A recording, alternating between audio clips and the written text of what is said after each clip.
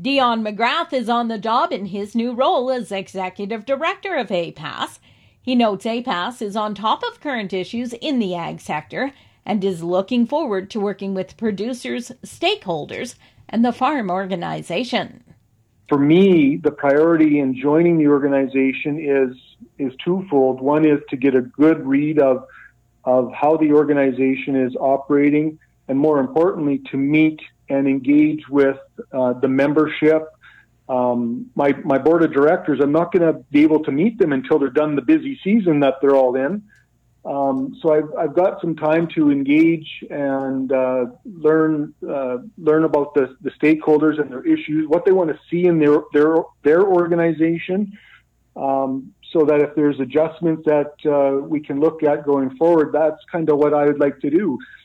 For me, it's about how do I continue to build on the success that the organization is having in being an advocate and responsive advocate of Saskatchewan agriculture. McGrath says it's a full circle moment returning to agriculture after growing up on a mixed farm in the Leroy area. There has been an increasing number of cases of avian influenza across Western Canada.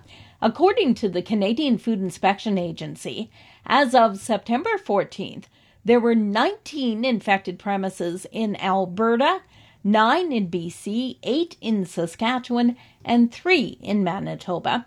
Nearly 1.5 million birds have been impacted in those 4 provinces over the course of the outbreak.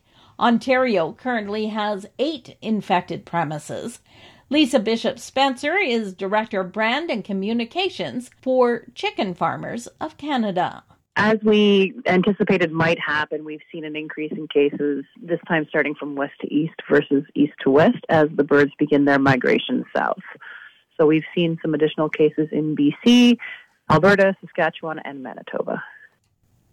Bishop Spencer is expecting to see more cases pop up in the coming weeks.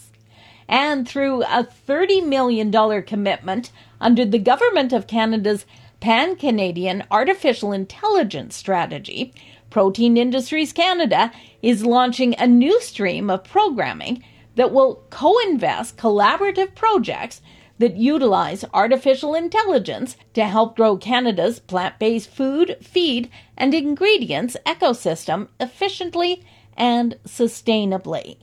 The potential use of artificial intelligence technology ranges significantly from food formulation and recipe development to food safety analysis and quality assurance to using consumer data to drive product innovation.